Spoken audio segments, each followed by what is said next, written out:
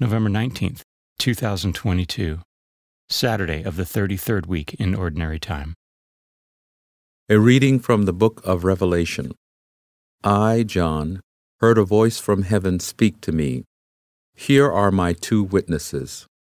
These are the two olive trees and the two lampstands that stand before the Lord of the earth. If anyone wants to harm them, fire comes out of their mouths and devours their enemies. In this way, anyone wanting to harm them is sure to be slain. They have the power to close up the sky, so that no rain can fall during the time of their prophesying. They also have power to turn water into blood, and to afflict the earth with any plague as often as they wish. When they have finished their testimony, the beast that comes up from the abyss will wage war against them and conquer them and kill them.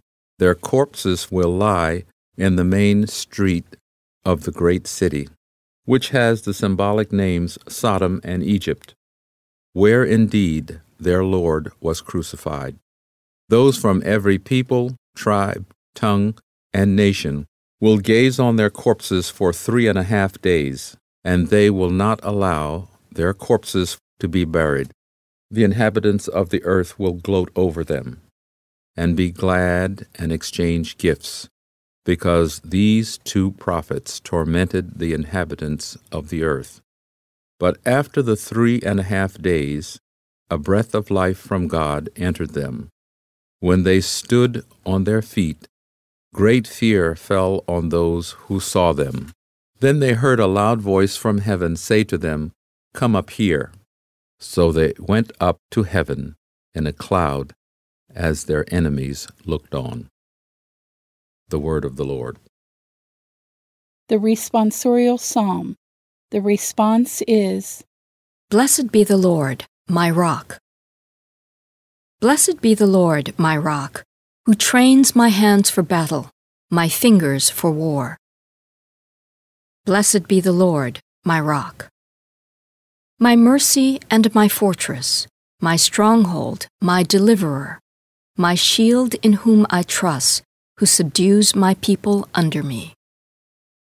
Blessed be the Lord, my rock. O God, I will sing a new song to you. With a 10-string lyre I will chant your praise.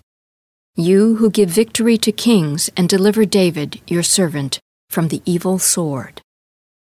Blessed be the Lord, my rock. A reading from the Holy Gospel according to Luke. Some Sadducees, those who deny that there is a resurrection, came forward and put this question to Jesus, saying, "Teacher, Moses wrote for us, if someone's brother dies leaving a wife but no child, his brother must take the wife and raise up descendants for his brother. Now there were 7 brothers. The first married a woman but died childless. Then the second and the third married her, and likewise all the 7 died childless. Finally the woman also died. Now at the resurrection, whose wife will that woman be? For all 7 had married her." Jesus said to them, "Children of this age marry and remarry, but those who are deemed worthy to attain to the coming age and to the resurrection of the dead neither marry nor are given in marriage. They can no longer die, for they are like angels, and they are the children of God, because they are the ones who will rise.